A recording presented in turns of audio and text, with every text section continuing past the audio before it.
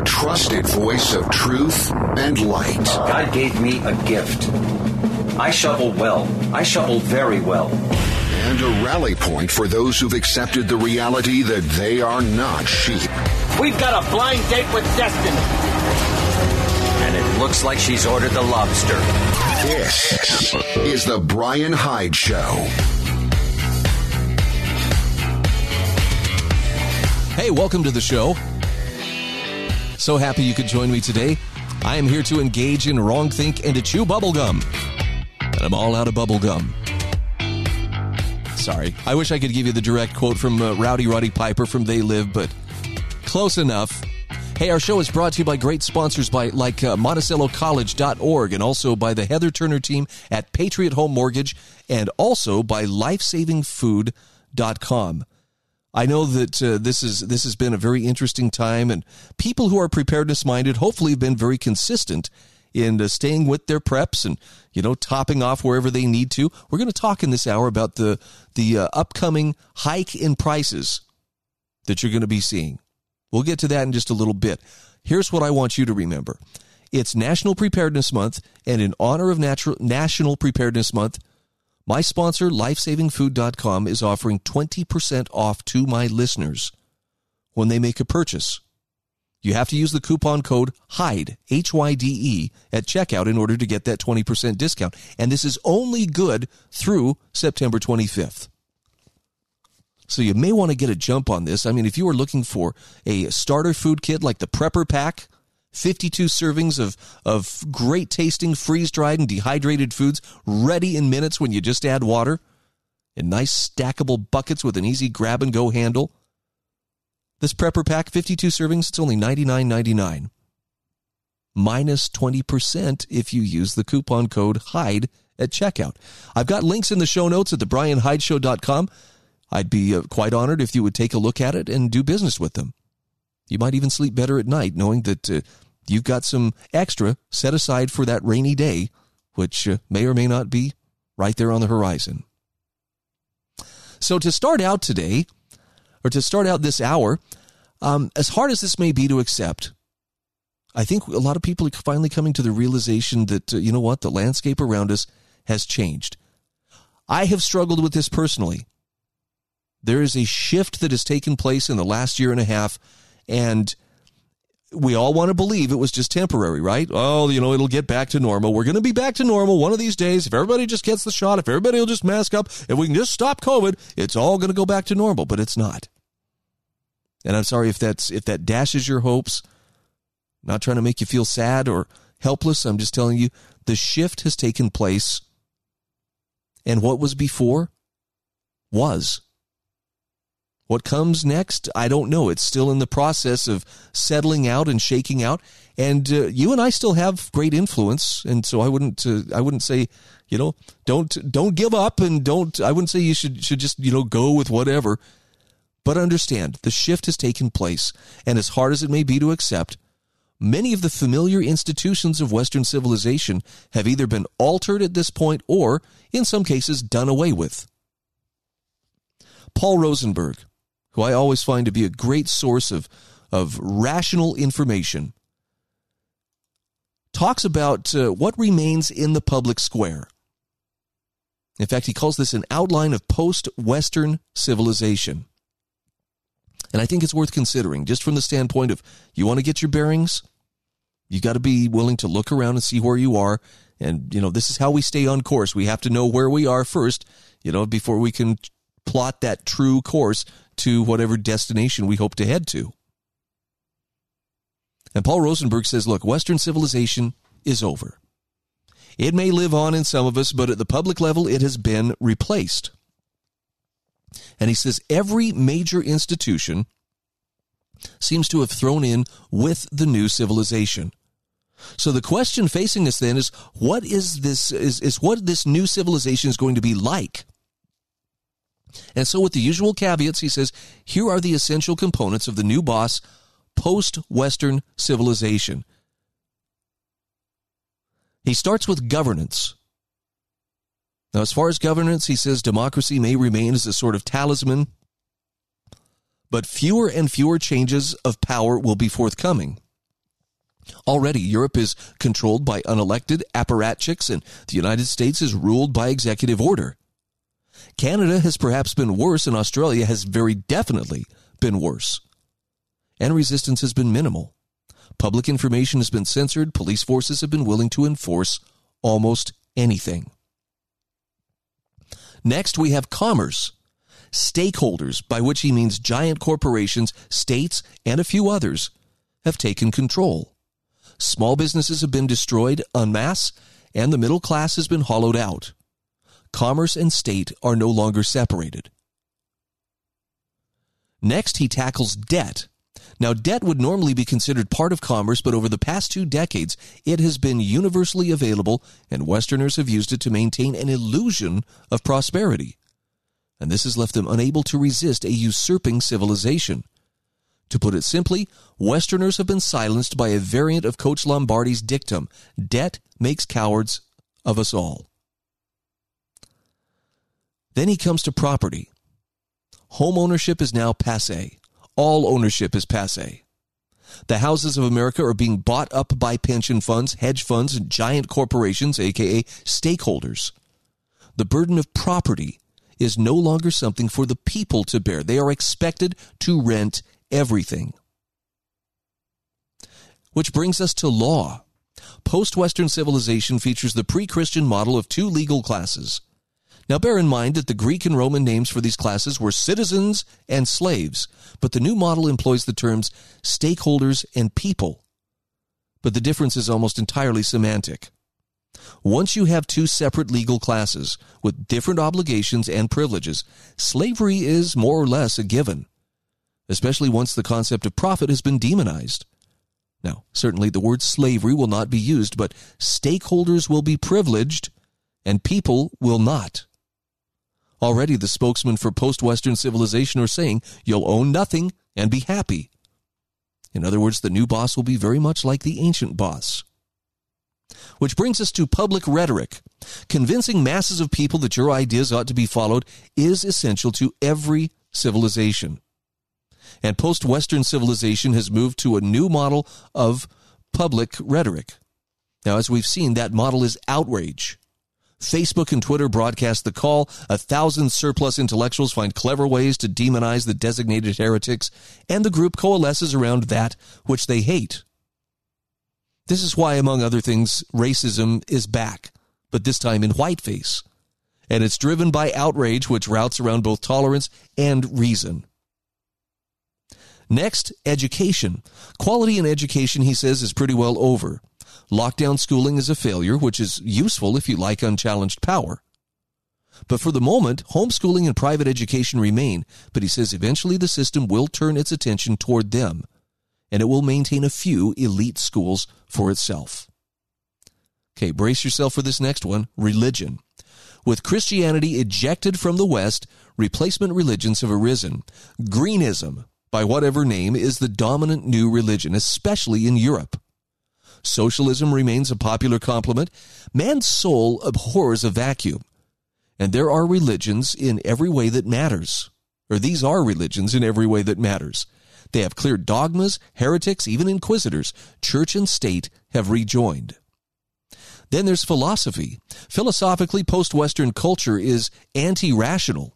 Postmodernism is flatly ridiculous. We'll use arguments to convince students that no argument really means anything. But it is firmly in place. Its cousins, critical theory and deconstruction, have combined with it to produce millions of surplus intellectuals who only know how to tear down and who despise the old ethic of production. Science? Well, science in post-Western civilization has a new epistemology. That is, it no longer believes that truth comes from rigorous testing and verification. Instead, truth comes from institutional consensus. Break with it and you'll lose your job. Knowledge and state have rejoined. As for the press, the purpose of the press in post-Western civilization is to protect the people from bad information. This was necessitated by social media, and it will be tightened over time. Censorship is the new norm, and disgraceful intellectuals are lining up to defend it. Which brings us to money. He says honest money is over.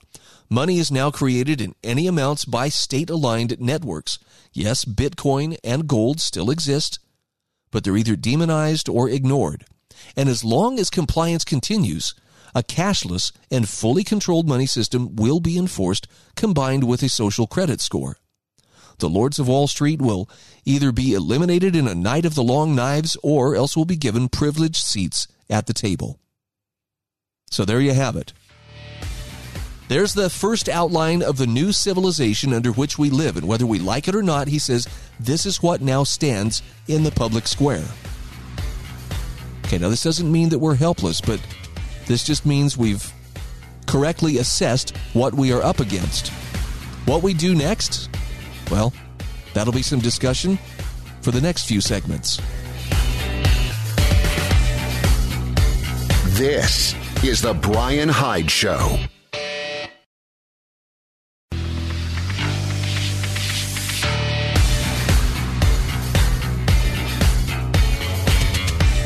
This is the Brian Hyde Show. Hey, welcome back to the show. I'm almost a little bit hesitant with what I'm going to share with you in this next segment here, just because this is going to be a cause of anxiety for some folks. And I'm going to temper that by saying if you have felt some anxiety as you have been grocery shopping lately, then you may have already worked your way through this or at least come to terms with it. You've been able to deal with it. But have you noticed prices going up? Have you noticed empty spots on shelves? Have you noticed the breakdown in the supply chain? What was I reading earlier today? U.S. automakers have missed out on $200 billion in sales this year. Do you know why? Because they can't get computer chips. They can't get microchips and processors for the cars that they're supposed to be building. But you need to get ready. Carrie Lutz, who writes for the Financial Survival Network, says, get ready for non-transitory inflation. 10 things about to shoot up in price. So, yeah, we've seen the prices go up. I'm starting to see people say, wow, I'm getting sticker shock. I love a good ribeye steak. I loved them even when they were $10 a pound, which I thought was outrageous. I used to be able to, pick up, a nice ribeye for, $5, $6, $7. Try $19 a pound, $20 a pound. I mean, it's great. I love to have a steak as much as the next guy, but man, filling out the loan paperwork is really starting to get me down. I don't want to take the time to do it. So, here are 10 things that are about to go up in price. Pay close attention, plan accordingly. We'll start with electricity. According to Carrie Lutz, in 2020, 38% of all natural gas used in the U.S. went toward generating electricity. Now, there are 1,793 gas-powered electric plants in the U.S., and while utilities generally buy most of their natural gas through long-term fixed-rate contracts, the low spot price that we experienced since 2015 has led to utilities increasing their gas spot purchases and decreasing their long-term contracts. So with natural gas recently nearing $5.50 per MMBTUs, higher electric costs are baked into the cake. It's going to cost more to generate that electricity. In the past 12 months, natural gas prices rose over 130%. Now, assuming a prolonged period of increased gas prices, you're going to see electricity rates soon start to shoot higher. And here's one that I think we'll be feeling in the months ahead. Heat. It's about to get way more expensive to heat your home. About half the homes in the U.S. use natural gas for space heating and for hot water. Now, this sector alone was responsible for 15% of natural gas consumption in 2020. But for the same reasons listed as why electricity will be costing more, the decline of long-term fixed-price supply contracts, prices on heat will be higher. Here's one that'll make everybody smile. Taxes. Unbeknownst to many people, their largest annual expenditure is taxes. It's not just direct taxes like income, state, or real estate, and so forth. It's also the indirect taxes levied by federal, state, and local governments upon a myriad of businesses and services that are hidden from consumer view. A large portion of your utility bill goes to pay state taxes. Your cell phone bill contains a number of federal, state, and local taxes. Tolls and other miscellaneous taxes are also part of the mix. And many of these governmental subdivisions employ expensive union-based labor. As inflation escalates, those employees will get automatic cost of living wage increases. This will increase already staggering pension costs. Therefore, governments across the board will be increasing their already high tax burden. And it will result in higher taxes on everything, even if federal income taxes don't go up. So get ready for a major upside surprise. The next thing that you're going to see shoot up in price will be transportation. A large part of our personal budgets are consumed by getting from point A to point B. Now, the cost of doing this has risen and will rise even higher. With gasoline prices up a whopping 85% in the past 12 months, commuters are already feeling the bite. Politicians often increase gasoline excise taxes when seeking more revenue. Same with liquor excise taxes. And with electric vehicles expected to capture higher market share, these taxes will have to be raised to make up the difference. In addition, tolls will also increase to pay higher operating and labor costs in running and maintaining highways, bridges, and tunnels. Also, you will see the price of appliances going up. As chip shortages continue, raw materials costs rise, and global labor costs take off to compensate for the near universal loss of purchasing power. So appliance costs are going to go up greatly. Now, the cost of repairing household appliances have already gone up substantially, and that's because replacement parts are becoming scarce due to supply chain issues. In addition, poor economic conditions are reducing the number of outlets where appliances can be purchased. So if you're thinking of buying that new refrigerator, now is a good time. I know a lot of people have been looking for freezers actually for months. And it's pretty tough to find. Supply and demand. The more demand, the higher they're going to cost. Automobiles will also be going up in price. The prices of both new and used vehicles have increased greatly during the past 12 months. I had a friend, Tyler, sent me some screenshots of new vehicles on the lot. And they were asking $15,000 above manufacturer's suggested retail price. Do you remember when car lots would get you in there? Hey, we're going to discount this by $5,000 below MSRP. Whew, no more. This is going to get expensive. Prices of both new and used vehicles going up. It's going to continue for a long time to come. And it's because a large portion of the cost of the automobile is labor and legacy costs. Virtually all auto workers are unionized, and they currently are or will shortly be receiving cost of living adjustments. Many auto retirees receive cost of living adjustments as well, and for legacy automakers, their cost structure is a straight line higher. Food is going up in price. I think that's kind of where we started this discussion. Expect food prices, supply chain disruptions, and weather issues to drive food prices much higher in the months and years to come. There's a reason that the government excludes food prices from the Consumer Price Index, and it's not because they're going down. Higher fuel costs will also result in higher food prices, as most modern farming techniques are energy intensive, not to mention that virtually all food produced has to be shipped to market. Fertilizers and pesticides will go up right along with oil and natural gas prices. This brings us to interest rates. For nearly 2 generations, interest rates have fallen to some of their lowest levels in several millennia. And Kerry Lutz says that's all coming to an end. The explosion of debt at every level, government, corporate, and individual, has been well documented. And he says low rates are always dependent upon Fed policy. However, there is a limit to runaway money printing, and at some point, probably rather than later, the Fed will have to make a decision between economy and currency. They're going to choose the currency, and then they're going to have to raise rates and counter massive debt defaults and a major deflationary cycle that will usher in an era of higher real rates. I'm going to put that in just plain English so that somebody like me can understand it. Credit has been very easy to get. And when central bankers expand the issuance of credit, when they make it simple for anybody to borrow money, to start a business or buy a home or buy a car or, whatever you want to do, there are a lot of people who will very willingly wander into that trap and say, yes, sir, I will be happy to take some of that easy money. But when the central banks contract the issuance of credit, in other words, when they restrict it and make it much more difficult for people to borrow money,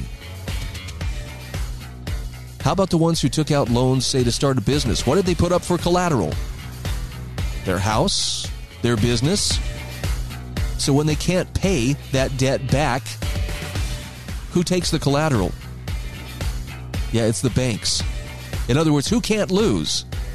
That's right, it's the banks. This is the Brian Hyde Show.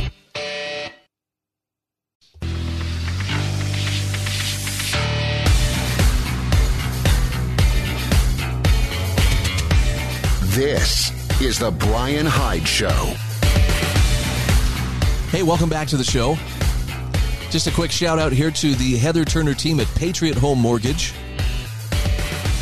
They are located in St. George at 619 South Bluff Street. You can call 703-4522. That's area code 435-703-4522. Why would you want to get a hold of the Heather Turner team at Patriot Home Mortgage?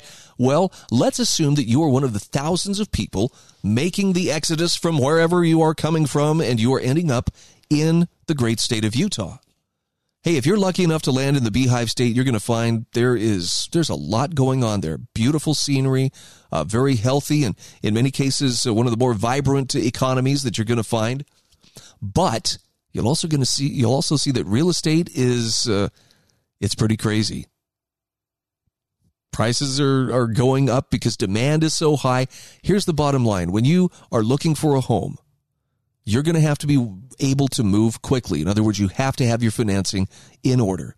This is where the Heather Turner team has decades of experience. They understand what the lenders need. They understand what you as a borrower need. And Heather can make this happen. Her NMLS ID is 715386. Patriot Home Mortgage is an equal housing opportunity lender. I even have a handy email link in the show notes at thebrianhydeshow.com that can get you in touch with her. So back to this article. This is from Carrie Lutz. Non-transitory inflation is coming. 10 items that are about to shoot up in price. Have you noticed this? Electricity, heat, taxes, transportation, appliances, automobiles, food, interest rates. Next, he warns about precious metals. Now, for thousands of years, gold and silver have been considered real money. It's only since the advent of unlimited fiat currency that they've been forced to take a backseat to paper forms of wealth. Since 1971, when Nixon closed the gold window, that paper wealth orgy has continued on unabated. And Carrie Lutz says now it appears that the can has been kicked down the road as far as possible, and the day of reckoning is nearly at hand. And the golden rule will again reign supreme. He who has the gold makes the rules. Now, whether the nominal price of gold increases or not, the real value is due to make a tremendous move forward. So, I don't know, some people may take that as, well, so Brian, you're a precious metals bug, you're a gold bug. I believe that we are approaching a time where if there is, for instance, a currency collapse in the offing, and I think that's reasonably possible, a person would be well suited to have some kind of hard commodity that they can actually put their hands on. Because paper money is just paper that we believe is money. Most of the dollars that most people have to their name are nothing more than electrons in a computer somewhere. You can't put your hand on it. This is one of the nice things about gold and silver. I'm not saying they're the be-all, end-all, and that's the only thing you should have. But I would definitely say it would be wise for a person to have some. I think land is going to be another, great commodity to have. Tools, training, food storage, barterable goods. These are the kind of things that you would definitely want to have on hand. So if you see the prices of gold and silver shooting through the roof, just know. Some people saw this coming. Carrie Lutz among them. And finally, Guns and ammo. Okay, that's not a surprise to anybody who's even remotely involved in the shooting sports. Since 2008, the demands for guns and ammunition has been nearly insatiable. And as the world's gotten deeper into an endless morass of debt and loss of freedom, U.S. sales of these essential self-defense products have catapulted forward. The new inflationary trend will increasingly weaken the ability of government to protect its citizens.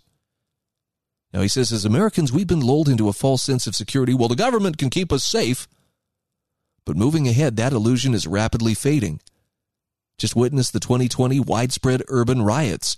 As more dangerous cities and states become the norm, people will increasingly ignore draconian gun control measures, and they'll take whatever steps are necessary to protect themselves and their families. It's going to be a glorious time to be a gun dealer. It already is. Now, Kerry Lutz says, for the most part, these trends are inexorable. As Nick Santiago is fond of saying, the trend is your friend until the end. Low consumer prices, low taxes, abundant consumer goods, low interest rates, and low energy prices are coming to an end. The only question is what you're going to do to protect yourself. Now, I know people who've been thinking about this and acting on this for quite some time. And I don't think there's a perfect one-size-fits-all approach that, well, if you just do this, you're covered. But, you know, some of the people who have gone to an off-grid situation where they've done solar or geothermal heating and cooling of their homes, probably not a bad idea. I don't know what's going to work best in your situation. I've talked to a lot of people just in the last 3 or 4 days who have said, you know, I'm really thinking I'm going to build me a greenhouse. I would say do it. Do it sooner than later. And don't just build the greenhouse, but learn the skills to actually grow food in it. Got a good friend in the Cedar City area who has given great thought and study to this, and this guy can grow stuff year-round. And for those who don't know, Cedar City has 4 actual seasons. They have a legit winter. But I've been to this guy's place, and I've seen fresh lettuce growing during the coldest times of the year. It can be done, but it takes knowledge and it takes a willingness to step up and make it happen. All right, I'm going to shift gears now. There's one other thing I wanted to talk about, actually 2 other things I wanted to cover. I don't know if you find yourself feeling like you're at your wit's end. Mentally, the strain that a lot of us are feeling is it's becoming pretty hard to bear.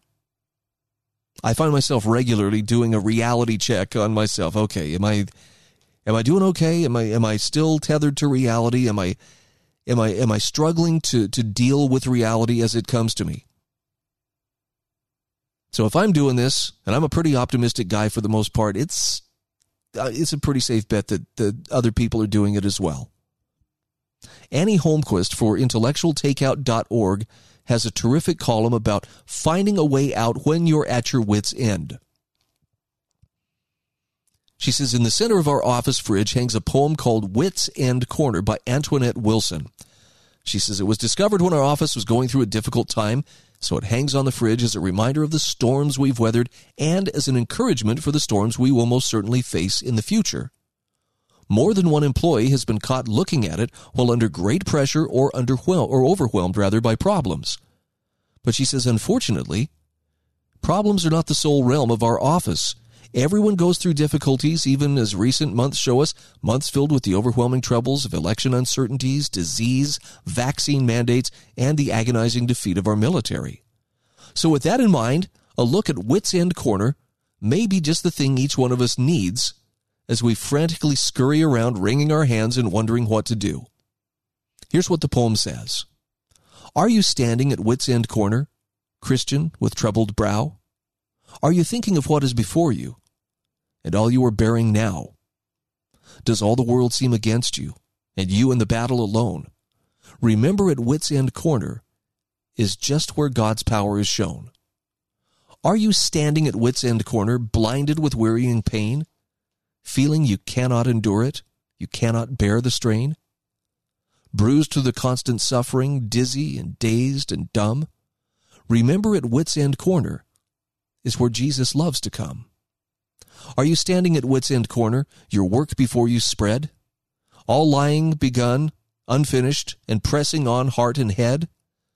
longing for strength to do it, stretching out trembling hands, remember, at wit's end corner, the burden bearer stands.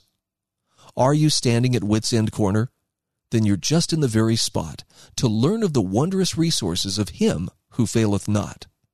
No doubt to a brighter pathway your footsteps will soon be moved, but only at wit's end corner is the God who is able proved. That's a pretty cool poem. I've never seen it before today, but I love it.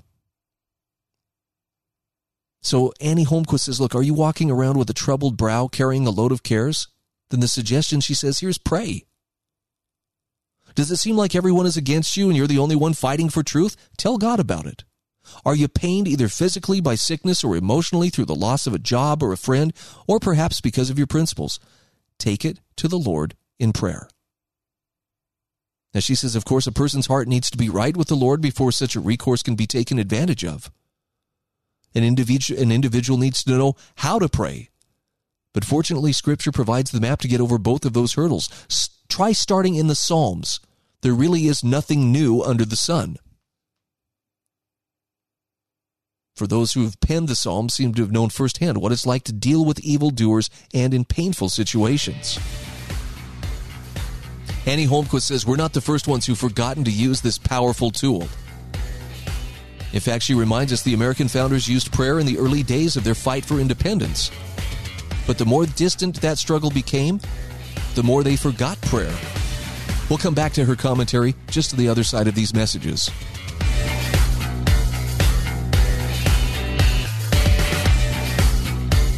This is the Brian Hyde Show.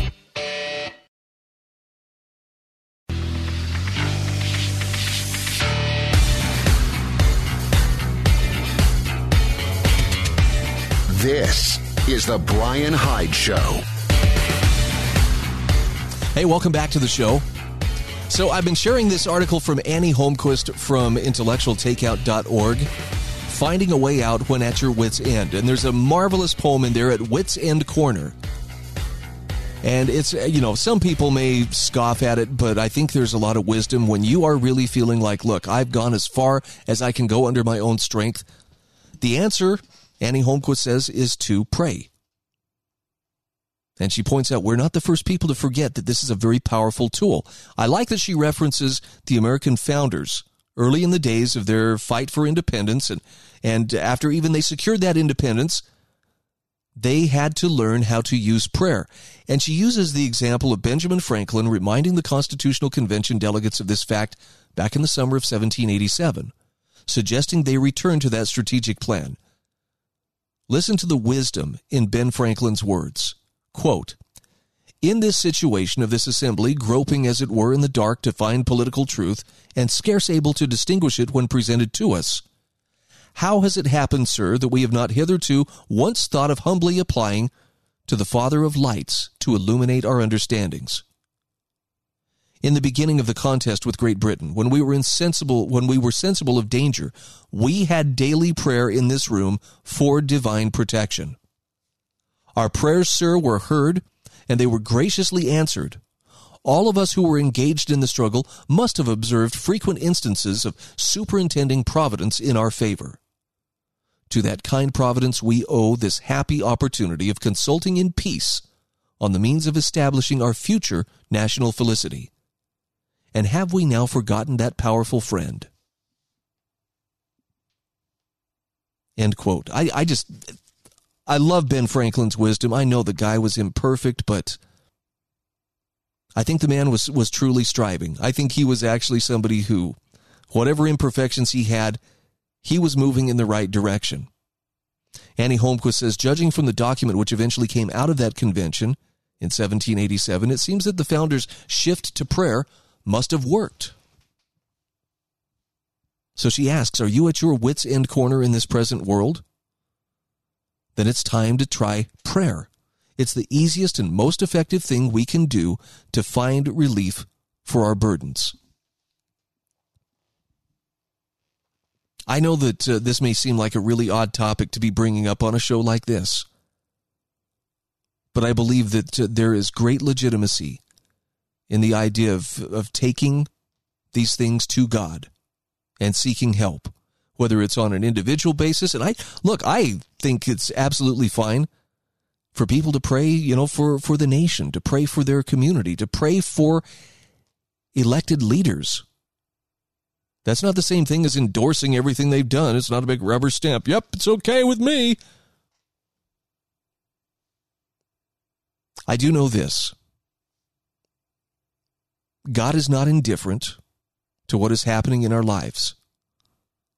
And in fact, when things are going well, that's usually, isn't that when we start to get the impression that, well, I got this. I don't need your help. Thanks, but no, I got it. It's only when we're really in trouble, that we really, oh man, I think I probably better offer a very sincere prayer. So I think you might want to consider taking Annie Holmquist's advice here. If you find yourself at wit's end. And by the way, it helps even if you aren't the one who's struggling. For instance, do you have friends? Do you have family? Do you know someone else who's struggling with illness, struggling with financial hardship, struggling with marriage difficulties, addictions, and so forth?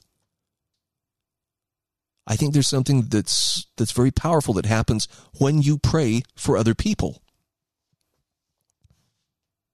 I think back a few years ago, had some friends in our neighborhood who had a beautiful little brand new baby girl, 6 months old, and she was sick. They couldn't figure out what it was. She was inconsolable. She was clearly in pain. She could hardly stand to be touched, and they could not figure out what it was.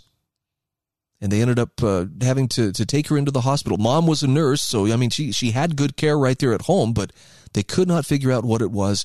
And they took her into the hospital, and the doctors were like, well, we think maybe that there's a cyst or something, a problem with her umbilical area, that she seems to be very tender around her, umbilical, where her belly button would be.